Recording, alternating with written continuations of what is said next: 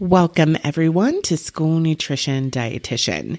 We've made it a full year. That's 1 year of podcasting officially under my belt. Moving into the new year, I am going to be shifting some things around. The major change is that I'm going to move from a weekly production schedule to bi-weekly. So instead of there being an episode every Thursday, it'll be every other Thursday. That'll be starting this week, so next week you can enjoy a replay or something from the archives. I've really been feeling called lately to focus more on employee wellness programs and a couple of other projects. So I'll still be out in the world creating content, don't worry. Of course, you can always check out the main website to see what some of those other projects are. One of the biggest ones I'm super excited about is called Body Liberation for All, and that podcast is going to be focused all on body neutrality. The body positivity movement doesn't resonate with me as much because it has issues with inclusion, and then also because of how complex a lot of people's relationships are with their body. Being super happy about the body that you're in all the time is not achievable for some people. And I don't really believe that that's necessary. I don't have a really positive relationship with my height. It is neither here nor there. It is what it is. I literally never worry about it, but I don't have to jump through a lot of hoops to convince myself that being 5'4" is the bee's knees. Like, what? It's just neutral. My show is going to address some of those philosophical differences that I have with the movement, but it's also going to be very BIPOC and LGBTQIA focused because those are the communities that I belong to and am most passionate about serving. So if that resonates with you, be sure to check that out and subscribe. You'll get access to a magical body liberation playlist if you sign up for the mailing list. I will put that link in the show notes. So let's move on to today. We have Cordalis from the African Pot Nutrition on the show.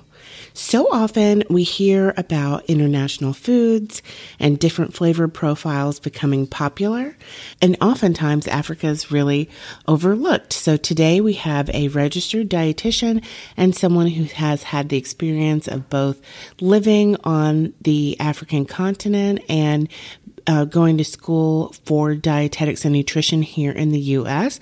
So she has a very unique perspective. And one of her passions is helping people improve their health outcomes that are from Africa through the use of traditional foods that maybe some people have started to neglect because Western foods are more often featured in health education literature and showcased as healthy foods.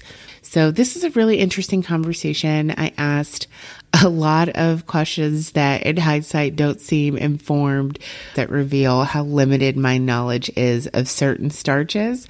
But it was a really educational conversation, and I know you'll get a lot out of it as well. Okay, let's get right in. School Nutrition Dietitian, here on a mission to show you fruits and vegetables can be super delicious. Eating healthy keeps you healthy on the inside. Keep your stomach satisfied and keep a clear mind. Now you're ready for your academics. Focus, time to handle business. Breakfast, you don't want to miss it. Help your body to replenish.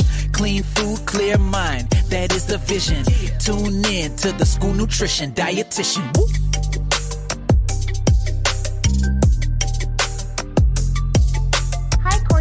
Thank you so much for coming on the show today. Well, thank you so much for having me, Dahlia. I'm excited to have this conversation with you.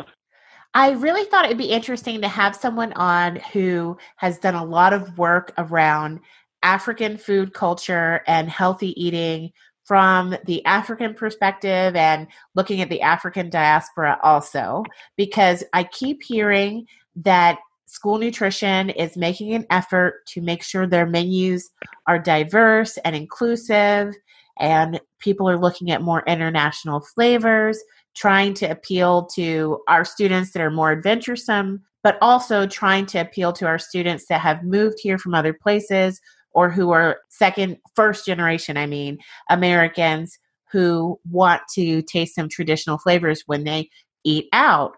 But I haven't heard anyone say anything about African flavors. I only hear people talking about maybe Spanish speaking immigrant populations, maybe a tiny little bit of Indian cuisine has been mentioned, but I haven't heard anything about Africa. So I thought you would be the perfect person to have on. Oh, wow. Thank you. And we're talking about my favorite type of food, too. So I'm excited to have this conversation because I think it's certainly an important one to have, and especially if we're trying to be more inclusive of everybody that eats. Right. And I know in the Atlanta area, I live fairly close to Atlanta, there's a significant African population, but because just the way people don't really, I don't know the right way to phrase this, not everybody realizes how many different countries there are in Africa. Obviously, people should know that there are a ton of different food cultures operating on that continent. One, it's a massive continent, and then it seems like there more so than even in other parts of the world, people have very distinct ethnic groups. So maybe when one city, you would have more diversity than an outsider could ever pick up on just walking in and looking at people. But people who are from there, no. So can you speak to that a little bit? What is it like when you're an African living in Africa? What is your understanding of how diverse the continent is versus when you come to the United States? Well, I think you hit upon a very important part of the discussion in that Africa is this huge, massive continent, 54 countries, different tribes, different ethnic groups, different religious beliefs and different practices throughout the whole continent. But in many parts of the world, when we speak of Africa, we speak of it as if it is one big country. And people don't often realize that within that continent, there are different countries made up of different people. And, when I lived, I'm originally from Zimbabwe. And when I lived in Zimbabwe, I grew up in that society knowing that there are other countries that surround me. But within my own country, there were many different tribes. There are two dominant tribes, the Shona and the Ndebele. And then within that, we also have other tribes that are of importance as well. So I grew up knowing that even though I was a Zimbabwean, there were certain elements that separated me or distinguished me from the other Zimbabweans that were living in the same country, and that there were differences amongst all of us. And so when we think of Africa, when I think of how Africa is discussed in today's society, especially as an African living in America, many people group us together. You're African, therefore you are that same person. But growing up, I was led to believe that, yes, I am a Zimbabwean, number one. I don't think growing up, I really referred to myself as an African girl. I was always a Zimbabwean girl. But I knew that there were differences across the regions of the same country, and that we shared beliefs, we might have shared food, but even as that, there were variations in terms of the dishes that we ate from different tribes and different geographies, just based on sheer location and sheer beliefs and availability of ingredients. So it wasn't always black and white. It was very diverse, even from that very beginning. Right. I can imagine. So did you strongly identify with the tribe you were linked to, or was that not really a big thing in your family? So I came from a multicultural family myself. My father is Zimbabwean. My grandparents, my mother's parents, my grandfather was from Malawi, and my grandmother was from Zambia. And so growing up in that environment further really made me realize how much of a difference person I was to the other people that lived and surrounded me, because I have family in Zambia, I have family in Malawi, I have family in Zimbabwe, and we all kind of identified. And so I knew that there were differences, but I always identified, and I still identify myself as a Shona girl. Shona is the tribe that I am a part of. And so because my father was Shona, I identify as Shona. But because of the multicultural home that I grew up in, I embraced and understood the other cultures that made up that African continent.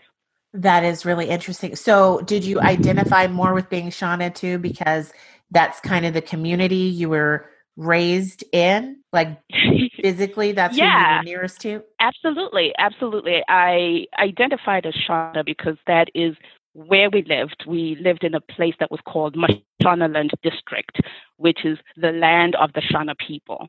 And that is where we grew up. That is where we lived. When I went to visit my grandmother, she happened to live in Matebele land, where the Ndebele people lived. And so we kind of got to experience both of the dominant tribes in Zimbabwe and both of the ways that they lived. And as much, I'm not proud of this, but as much as I went to visit my grandmother, I am not fluent in Ndebele. I understand a little bit, but I'm not fluent. But it was just the way that I was brought up because I lived in Mashonaland and we mostly spoke Shona. Oh, see, I was going to ask. So those tribes all have different languages. You don't share a national language. No, we don't share a national indigenous language. English became the what do they call it, official language, and that was the one language that we shared. But across the different tribes, there were different languages. And when you hear somebody speak in Shona and somebody speak in Ndebele, you hear that those are two very distinct languages. See, that's fascinating. I didn't know any of that. And you are totally right that people just group the whole continent together. And that's a thing that continues to be an issue among the African diaspora as well. So when I say the African diaspora, I mean people of African descent that belong to a multitude of cultural groups and who honestly don't have anything definitely in common aside from having a darker complexion. Everybody just tends to be grouped together, and the assumption is everybody eats the same, whereas we don't even all speak the same languages as a first language. Obviously, language and food culture seem to, those are two things that are kind of hard to separate. I haven't seen a case where two groups of people have a different language and somehow have a homogenous food culture. That does not seem to be a thing. Food affects the way we relate to the world, and so does language. So obviously, if you have that much linguistic diversity in Zimbabwe, there's going to be a lot of variety with food culture too. So what led you to be interested in nutrition and dietetics? Is that a field that is common in your family? Is that a popular professional path? So I kind of smiled when you said, is that a popular thing in your country? I tell the story of my grandfather and even my mother. When I told them that I wanted to be a dietitian, the looks on their faces were priceless. My grandfather did not understand that there was such a profession. And he asked me, well, why would you want to do that? You just have to eat. And I had to explain to him the changes in the diets that we've been experiencing and the kind of havoc that they've wreaked on our health. And so he kind of started to get it. My mother, on the other hand, she told me not to study dietetics. She told me I would be frustrated by people because the very thing, her exact words were, the very thing that you're telling them not to eat is the very thing that they are going to run for and eat. So don't study nutrition. You'll be very frustrated. But it's not a very popular or a common field of study in Zimbabwe, even Africa as a whole. I think it's becoming more and more prevalent. But at the time that I went to school, there were not that many programs.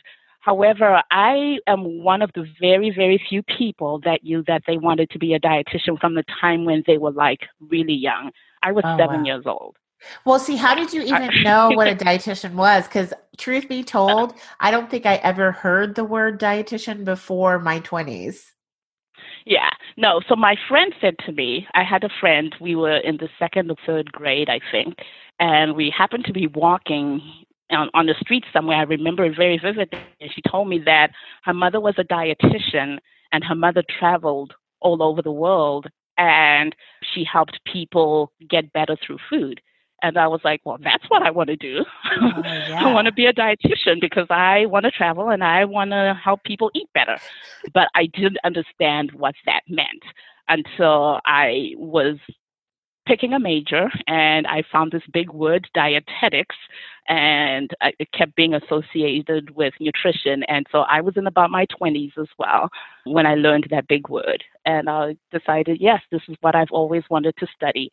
And I took it upon myself to go ahead and study despite my mother and my grandfather's, confusion about it. And your mom, honestly, that was a really good observation that counseling people one-on-one might be really frustrating because change is really tough and no one has figured out how to force change because sometimes people will pay you and say, make me change. Like, if I give you this money, can you make me do what I'm telling you I want to do? No, I can't. Like, none of us know how to do that. We can walk alongside you. We can help facilitate changes that you have decided to make. We can support you, but no, we cannot make you change. And I think that's something that's very difficult for new dietitians to accept, or dietitians who are working with people who are really, really ill, who would benefit from making dietary changes, like, say, someone with kidney failure, and seeing that people, it doesn't matter. Like, if death is at their door, sometimes that is not going to motivate people to change. So you have to find other ways to find eating well, make it enjoyable to people, and present it in a way that feels natural for them. So why did you feel that it was important to start looking at African food culture as it relates to good health and nutrition? No, so after I graduated school, I was actually educated in the United States. And so I learned a Western curriculum. And after I graduated school, I was working as a clinical dietitian and basically discussing the same nutrition that I had been taught in class was the same thing that I taught with patients and discussed. And it was one year, I remember it was New Year's Eve, and I was sitting watching television and kind of multitasking, if there's such a thing, with a magazine in front of on my lap. And on TV, they were talking about the hottest trends in health, and the magazine was telling me the top 10 foods to look out for in the new year. And I noticed that there were no discussions about African foods. There was no mentions about African lifestyles, and I was really frustrated. There was no representation of who I was and the foods that I knew and I identified with. And I started to really think about it and how could I make a change? But the key came for me one summer when I went home to visit. We had a young lady who probably made no more than $200 a year. And she said to me that she had high blood pressure. And she asked me when I went into the city to go and buy her a packet of, I don't remember exactly what it was, but it was something that was coming in from China. And it was supposed to have very good nutritional benefits. And she said, this is what I need because it's going to heal me. And I started to talk to her about some of our traditional foods and realized that she had started to frown upon our own foods. And she Even though she was still living near where she was raised, she wasn't living abroad. She was not living abroad. She was still in Africa, and she was making, a really low wage and trying to manage her health. And she wanted the food that was imported, that was brought in from somewhere else. And you bring up that point, even though she was in Africa, one thing that we know is that the world in general is changing, and the power of the internet and social media is changing the way that we look at food and the foods that we eat as ourselves. So on the African continent, we're experiencing that nutrition transition, and more people are giving up our traditional foods and going for the Western foods instead of those traditional foods. And so to her, she felt like the traditional foods, the sorghums and the millets that we ate were primitive and not good for her. And she preferred to buy the packaged foods that were imported and brought in from somewhere else. In looking at it and in retrospect, she wanted those foods because when she looked at her smart device, those were the foods that popped up. Those were the foods that everybody was talking about. At that time, nobody was talking about sorghum. Nobody was talking about millet or our indigenous vegetables that grow wild and are rich in nutrients. Everybody was talking about the different foods. And so she didn't see her own food represented. So it didn't link with her that even though my food is healthy, it's not represented in this particular field because nobody has written about it. So when I moved away from nutrition in the clinical hospital setting in America and started to talk more about African health, I wanted to be that voice.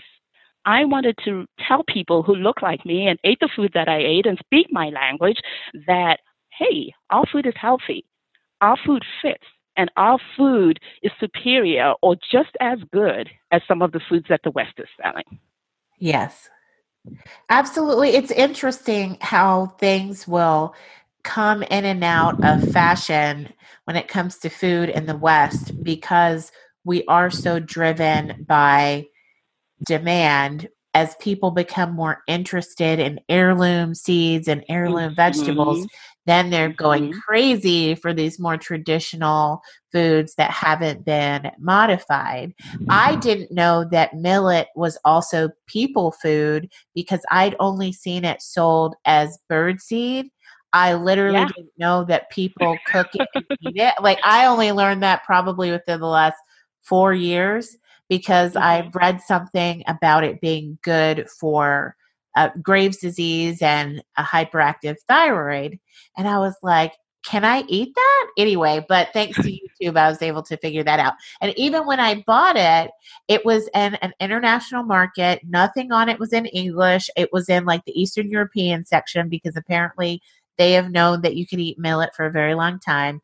And I just had to use the YouTube directions to figure out how to cook it. So I'm very interested to know what kind of nutrient-rich foods we're missing out on that are probably easy to prepare that we could find in the international market that we just don't recognize. Can you start with what does sorghum look like and when do you eat it? Oh, that is a brilliant question. What does it look like? I think you touched upon it. Everybody or many people know what birdseed looks like. And sometimes it's hard to distinguish between sorghum and millet because they can look very similar depending on the variety that you're looking at. But it's basically like a whole grain that if I had to say it resembles something that most people would know is probably like couscous or like a type of couscous that you find. Growing up and in many parts of Southern Africa, sorghum is ground to a grain and you use it like a flour. And you use it to prepare what we call in Zimbabwe sadza, which is a very thick porridge. It looks like polenta. Think of polenta, but made from a different grain. And that is the staple food, whereas other places might eat rice and potatoes, we eat sadza. And sadza can be made from sorghum or millet or maize, but maize, which is corn, came to Africa many centuries after sorghum and millet were already part of the local cuisine. So in my culture, we use sorghum as a porridge for breakfast. You could have it for lunch and dinner because we eat sadza for lunch and dinner. So it could potentially be served at all three of your meals, but in different forms. So is that something that people know how to grind at home, or there you buy it as a flour, or you know how to do that? Yeah. So in today's world, of course, with the changes and the nutrition transition and urbanization and industrialization, more and more things are being found. It's more convenient to get ground up flours in a supermarket, or even if you go to the local open markets where you buy your food. But traditionally, people grew their own food and you stored it yourself, and you did your own grinding.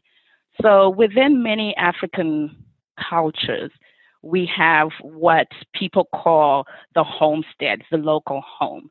In my Shona culture, we call it kumusha. And kumusha is the place where you are from. That is where your kin and your family are from.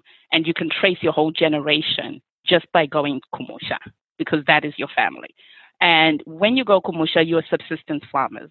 You grow most of your own food. And so when I learned how to convert my sorghum to a flour, it was kumusha, because my aunt, who inherited the land with my uncle inherited, and he was married to her. And she taught me. We went to the fields. She had some that was already dried, and she taught me how to use like a pestle and mortar. And it's not the little ones that we use to make salsa, right? So that's right. That's not those, no, not those ones. Now think of that pestle and mortar about the size of a toddler. It's probably about 2 or 3 feet high. Oh, that would be the pestle. And then you have a big wooden motor that you use to crush. And so you're crushing grain to feed a whole family. And sometimes that family is about 10 people, deep. And so everybody has to eat, and you have to make enough grain. And so basically toasting the grain before you crush it, and then you use it in the pestle and mortar, and then you have to winnow it in a winnowing basket and make that flour from scratch. So it is. Yeah, what does that do? Yeah, so the winnowing basket is like, how would I describe it? Think of a large flat plate, like a platter. Okay. But it's actually a basket, and it's flat, and it's open. And what you do is you put in your ground up grain. After you've pounded it, you put it into this basket, and you toss the grain into the air, and you breathe to blow. You kind of blow away as you're tossing the grain. You're blowing as if you're blowing out birthday candles. Okay. And when you blow out, any of the chaff, right, that's embedded in your flour kind of flies away, and you're left with your whole grain. Oh, that sounds like a lot of work. And that is my assumption, is that traditional foods used to take up most of your day, because that would be like the matriarch of the family's job, and she could do that all the time. When did you even have time to learn that? Was that after school or on weekends? No. So on holidays, whenever we were away from school, my parents used to send us to and we got to spend some time there every year. I would say for at least a week or two, we had to go there, and that's how I learned how to do it. In the city, my mother did have a pestle and mortar, but we didn't use it as much as we did kumusha. So that was just part of that. It was learning, it was culture, and that's how I learned about my traditional foods and how to make your own flour, how to make your own peanut butter, how to kill your own chicken. I'm sorry, vegetarians, kill your own chicken and, pluck the feathers from it. It was all part of that. I know, right? I've seen that done. So my father was from outside of the city limits in a fairly small town in the South. And so I saw my great grandmother, his grandma, kill a chicken, and that was it for me. That was as close as I got to helping with that. So they didn't pass that on to us at all. Like, I saw the chicken start running with its head cut off, and I ran inside, and that was it. As much as I wanted to know about how that process. Yeah, right. Absolutely. And, much like you described, though, that is a part of our culture that I think is being lost today to modernization. Not too many children, my own included, exposed to that anymore. And they don't know how to do that. And some of our teenagers and even young adults see that form of life as primitive. And I see it as part of my culture, part of my DNA and who I am. And being a dietitian now, I understand the value of those food practices and the benefits that they have on our health and even when we talk about the gut microbiome, how we cook our food, how we preserve our food, all part of that learning from being Kumosha is a big force and a driver in our health, but we're losing it. It's becoming more clear what the cost of progress, and that's in air quotes, has really been. At first, it wasn't clear. I don't think that people even understood that your microbiome was such a major factor in your health when we started hyper sterilizing things. And there's still things that in the US we may process it differently. Like eggs, for example, when you go abroad, you see eggs just sitting out. I always thought growing up, the eggs always had to be refrigerated. Well, depending on how they're processed, you had better refrigerate them, but not everybody has to. And so there's so much that goes into processing food for large amounts of people when people aren't subsistence farming anymore that you have to do to keep the food safe, but it has unintended consequences. So absolutely. What have you done to try and pass some of this stuff on to your kids? Are you guys living in a big city in the States now, or you kind of live in the suburbs? Yeah. Well, we are in the suburbs. Fortunately, we're a little rural. We live in a small rural town, but still close enough to the city. I think anybody coming in from Africa would say this is not rural at all. But well, by American standards, I guess it would be. And it's been a challenge, if I'm being honest, to raise African children in America because the expectations, their exposures are very different from what I grew up with and how I grew up. And so part of my goal and my role has been to educate. We're still very much an African family, and we include a lot of African dishes on our table on a regular basis so that my children are exposed to it and they're familiar with it. But also just teaching culture and teaching the basics of how do you show respect to your elders? How do we do things within our home? And helping them understand where they come from. My kids are lucky and very fortunate in that they've had the experience of visiting 2 African countries. I'm from Zimbabwe, and we've been to Zimbabwe. And we've also been to Tanzania, where my husband is from. And so they've had those experiences of going to visit and see how the families live over there. And so that has been very beneficial for them. Now, has it been difficult for them to really accept or celebrate their culture? I know that kids have all kinds of different reactions to being different. And a lot of times it's difficult to get children to speak their second language when they're young because they want to be like everybody else. And some people regret that when they get older. How has that been for your children? I've struggled with teaching my children Shona. Part of it, in retrospect, I think was me not being forceful enough in teaching them the language. I always thought that because my husband and I speak to 2 different African languages, English would be the unifying language. But in retrospect, I think that we could have potentially taught the kids both languages, and that would have been perfectly fine. So to any young mothers or mothers-to-be that are listening to this that do speak an indigenous language, don't shy away from it. Embrace it and take it on, because I think it's very much an important component of it. My daughter is now 7 years old, and part of what she does now is learn how to speak the language. She wants to learn. And so she and I have conversations or pseudo conversations in Shona, and I am teaching her the language, and amazingly she's picking up really well. My sons are a little older, and they honestly think the language is funny, so when I speak to them in the language they tend to laugh, but hopefully we can convert them one day. But I'm very happy to see the progress that my daughter has made. To answer your question about how do they embrace the language, or how do they embrace the culture?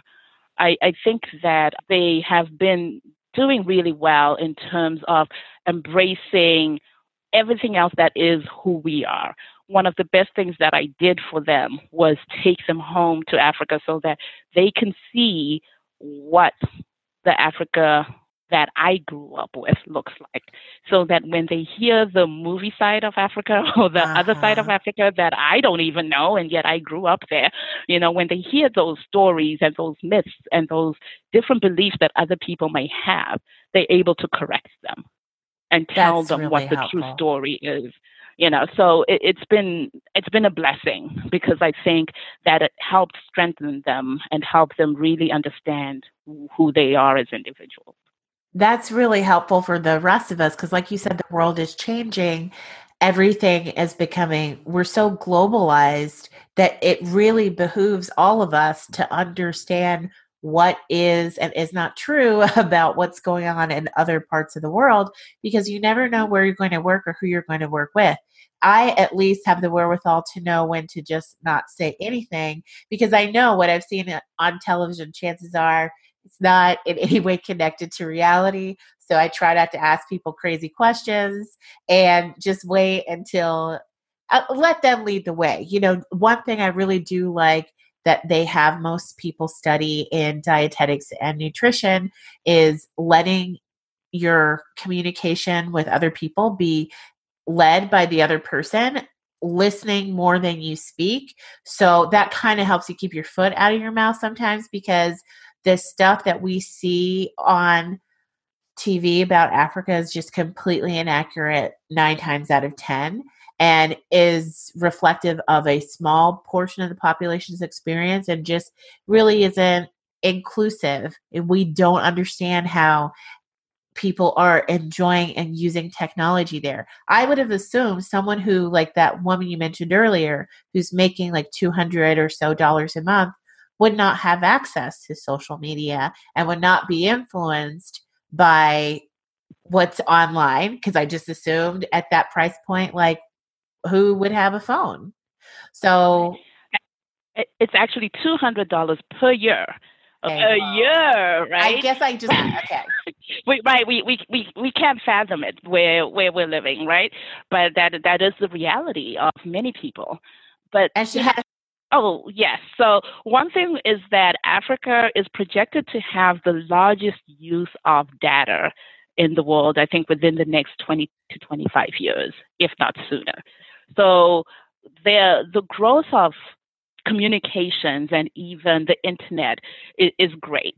And it has even the person, when I go Kumusha, I can still speak to my cousins that are there because they all have cell phones and they're able to communicate that way. So that is the power of the World Wide Web and what it does. While they might not be able to go on a regular basis, a lot of them are on Facebook and WhatsApp, and whatever information is shared by some individual in, Connecticut can be communicated to somebody that is in the middle of Matopo in Zimbabwe, and they can listen to that. It just shows how global the internet is. So yeah, there is a lot of internet and data usage in Africa as a whole. It is expensive, but people find ways to get it. Wow. Oh, wow. That is totally fascinating. I know my family in Cuba recently got internet access, and it's just it's so different from before, because years ago in the 90s, we might not know somebody was dead for years. Like somebody might go visit and find out that a relative was dead because it took that long for us to get information back and forth. Whereas now, if we want, we can talk every week. So fascinating. I guess we're all paying different prices for data, because if I was making $200 a year here in the States, I would not have a phone. So, yeah. I mean, and cost of living, right? And I think the lifestyles are a little different as well, and they might not have, the iPhone 11 or any kind of fancy phone. But what they have is what they think they can afford at that particular time. But data is expensive, but it does travel. Most people, I shouldn't say most, but more people than you think have access to communication. That's fascinating. So what things about African cuisine in general? Well, on your site, the African Nutrition Pot, am I saying it right? I keep African wanting to. Pot Nutrition. There you go. African. Gotcha. That's okay. Are you focused on cuisine from all over the continent that is very nutrient rich, or how do you decide what recipes to focus on? So, one thing, even though we are very diverse on the African continent and we have a wide array of dishes, even within Zimbabwe, you'll find 20 different ways to make a stew. There's no one way to make a particular dish. One thing I have learned is that throughout the African continent, we share ingredients. Cassava is still cassava, no matter where you go. The difference is how you're going to prepare it.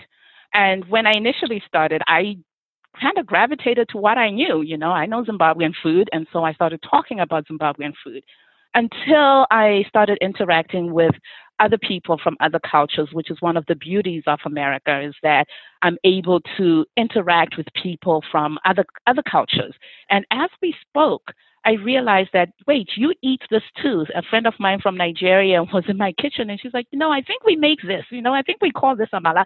And she tasted it and she's like, oh yeah, it is, but wow, that's not what we call it, And so having that conversation and that dialogue, and I realized that I needed to ensure that the message of our food, our African heritage food is healthy, needed to reach a wider population than just my Zimbabwean brothers and sisters. And so I started to focus on food of the African diaspora. And I say the African diaspora because it spreads beyond the African continent. Like if I were to go to Cuba or the Caribbean or even in England or America, I'm going to find people of African descent kind of with the same ingredients in their cabinets as they go through their That's different interesting. journeys. So what ingredients do you find that people still use in the African diaspora in the United States? Because it's interesting how food culture is passed on depending on what things you have access to. Some things are forgotten. So it feels like a lot of times African Americans that were here because their ancestors were kidnapped and enslaved here, they feel a little lost as far as what is our food culture really. But do you notice some things that obviously came from the continent? Yeah, I think when I think of more Southern food, or to be specific, when I went to Louisiana and looking at some of their cooking techniques and some of the ingredients that they use, I think the most obvious is okra, right? Okra is an African ingredient that came over, and the way that it is used in Louisiana as in gumbo is very much similar to how some African countries make their stews by adding the okra to a pot full of beef and different foods. And so we do see those similarities of cooking methods and ingredients. We talk about sweet potatoes. If I go to the Caribbean and we talk about plantain and cassava or taro, those are all foods that are shared within the African diaspora. And for many people, for many African immigrants living in America, that is how we connect with our roots, through food. And so we tend to find those foods in your international stores. Usually it's a small mom and pop shop that will cater to our flavors and our taste. And we buy those because they are the taste of home, and they are the taste that remind us of our culture and who we are. And as we have children, food is one of the most important ways that we're able to help our children connect with who they are. And so we'll keep some of those ingredients within our pantries. And I think it's also important to note that some of the stores that we go to are not your Afro-Caribbean stores, but it might be your Filipino store that carries the same ingredients as you do. So for instance, I love sweet potato leaves, which many people are not familiar with as a vegetable, but they are edible and they are a vegetable, and it is from the sweet potato plant, or it's just called that? No, it is from the sweet potato plant. Okay, I didn't know you could eat that. It is edible, so you'll find those in Filipino stores because the Filipinos also eat the sweet potato leaves. But finding those foods that are similar in your culture. And sometimes you have to improvise and making sure that you get the ingredients that you need. The good news about being in the United States and the good news are because of the internet and the wide variety of foods that you're able to purchase online is that it's becoming easier to find some of those ingredients from home. What are some of the flavor profiles that you use a lot in your recipes? Right. In my home, as I mentioned, I'm married to an East African guy from Tanzania, and they have very much of an Indian flair and Indian Arabian influence in their flavor profiles. So a lot of cumin, a lot of coriander, cloves are used in the cooking in my home. Many people associate African food with heat and spice, and it just depends on the region that you're from. I tend to find some West African dishes really spicy and when I say spicy, it's the heat. They're hot, right? Because of the ingredients that they use. So throughout the continent, there are different flavor profiles that you'll find. And a lot of them are influenced by location. Countries that have a coast to them were part of the spice trade. With the different traders that came, the Arab traders, the Indian traders. And so you'll find that a lot of their foods include a lot of spices and a lot of flavor to them. That's the coastal countries. As you go inland, such as in Zimbabwe, we are a landlocked country. We didn't get as much as the spices coming in through the spice trade. And so I tease that we use salt and pepper and peanut butter because we put peanut butter in everything. Okay, now that is the one recurring thing I see online. If it says African whatever stew, it's always got peanuts in it. Yeah, no, it is so much so. I think there is one peanut stew that tends to make its rounds. Okay. I think it's either like it's either chicken or it's either a vegetable stew that is kind of made in a peanut sauce. But I don't think that is representative of most African cuisines. Gotcha. We do use peanuts for sure. We do. In Zimbabwe, we use peanuts in everything. We put peanut butter in rice and, in cereal and everything, except in chocolate. Well, how do you do that in rice? Is it like a sauce or? No, yeah. You basically, it's mainly like your brown rice. It's like we use a traditional rice, which is a whole grain rice. I'd say it's a drier, grittier type of rice that we use. And you make it like you would normally make your rice. And then you make a peanut water paste and you add it to the rice and kind of mix it up. It is delicious. It is very delicious. And you kind of enjoy that with your vegetables. Some people even add some meat to it. But it's just a staple traditional food that we use. So because we only have salt and pepper and also some bird's eye chilies in our spice profiles, I always say, well, peanut butter is something that is also very popular. And one of my friends actually says, yeah, I think peanut butter is a spice. So I'm going to agree with that. But yes, but looking at that, I think the flavor profiles of African cuisine are very different. Yeah. What you get in the Horn of Africa is not the same as what you get in Southern Africa or West Africa, which is the beauty of the continent. There's just a lot of diversity and a lot of opportunity to taste different foods. And they're delicious foods too.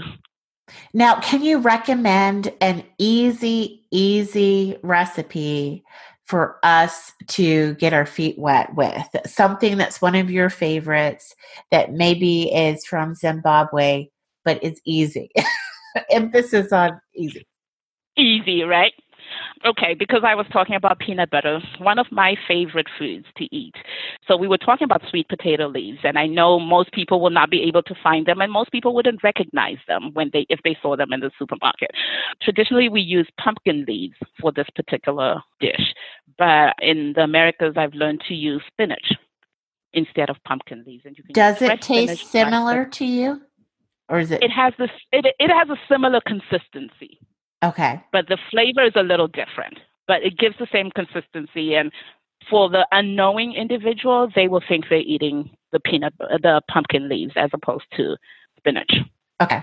So basically, it's, you know how we have cream spinach? Yes. So instead of cream spinach, you have peanut butter spinach. So Hmm. you cook your spinach, you drain it, reserve the liquid because you know the nutrients are all in that liquid, right? And then you take some peanut butter and you add like a tablespoon of peanut butter, depending on how much spinach leaves you have. You mix your peanut butter with the reserves from your spinach. Mix it, make a paste, add some tomatoes in there, and a little bit. I like red eye pepper, and so add a little bit of that in there and mix it. Add your spinach back, and you have a dish. I'm going to have to I'm going to Google pumpkin leaves and sweet potato leaves so I can see what I'm looking for. Now, before the call, you mentioned that the African immigrant population is pretty high in the United States. I figured that at least some of our schools have African students, but can you tell me more about the numbers that you've heard about? I can't tell you the numbers right off the top of my head, but one thing I can tell you is that the African immigrant population is amongst the highest growing populations in the United States, as in new immigrants coming to America. Many of these immigrants are coming for work opportunities, for schooling opportunities, mainly higher education opportunities.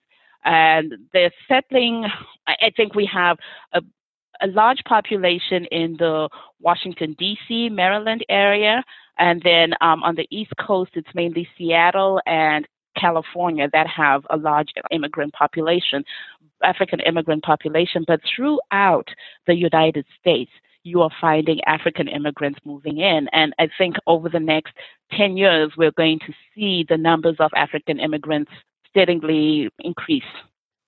Wow. And I know in Atlanta, I meet a lot of Ethiopians and Nigerians, but that everybody else is just like sprinkled. And I see businesses that are owned by Ethiopians, and Nigerians are everywhere as doctors and professors and everything. But they seem like they were among the first to get here. So I don't know that their numbers are still high coming in. Everybody seems like they've been here a long time. But that's really interesting.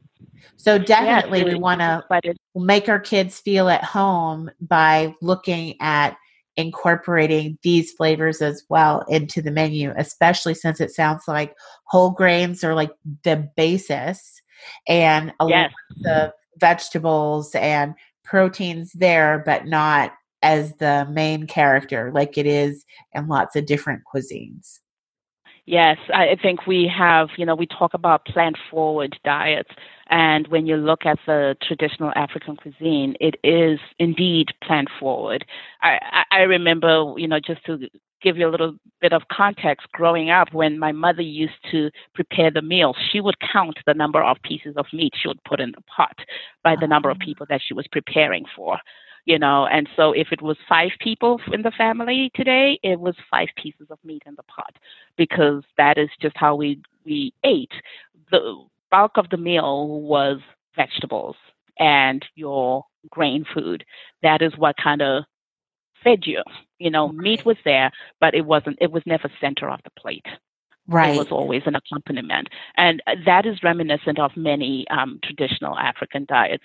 I do think that as we look at school nutrition and as, we expand the menus, incorporating some of those different foods and different ingredients will actually help students not only feel at home, but also help them realize that their culture is important. Their culture matters.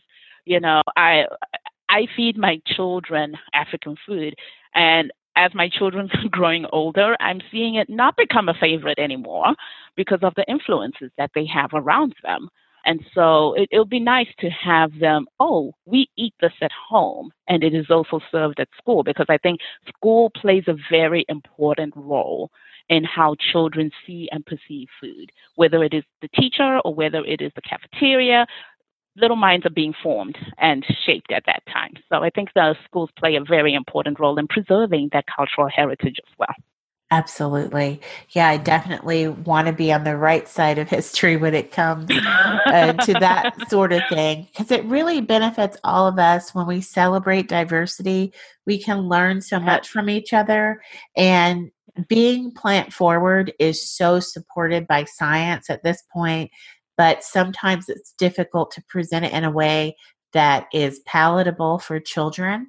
So it's good to see, what have other people done? What are other super popular dishes that, are probably going to go over well with children? Because I do find a lot of kids will eat vegetables in a super stew that they won't eat when it's standalone.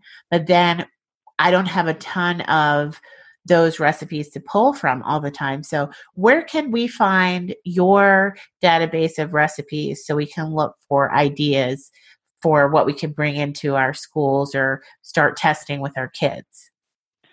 So I no longer have a database of recipes actually on the website. What I do have is a database of African foods, so that if you're trying to introduce a new food and you're not really sure, what is this amaranth and what exactly does it do for you, people can kind of go to that particular database. But there are a lot of wonderful African bloggers and African foodies and food experts on social media that I think can provide a lot of context and a lot of recipes online. Okay, excellent. And where do we find you online? You can find me. My website is the AfricanPotNutrition.com. That is my website. I am on Instagram at African Pot Nutrition, as well as Facebook. Thank you so much. Thanks for coming on. Thank you so much for having me, Daria, and thank you for all the work that you do to keep our kids healthy and strong. I appreciate it. I learned so much in just 1 hour speaking with our guests today. I hope you got a lot out of it as well. If you already knew about all of those foods, good for you. You're ahead of a lot of us.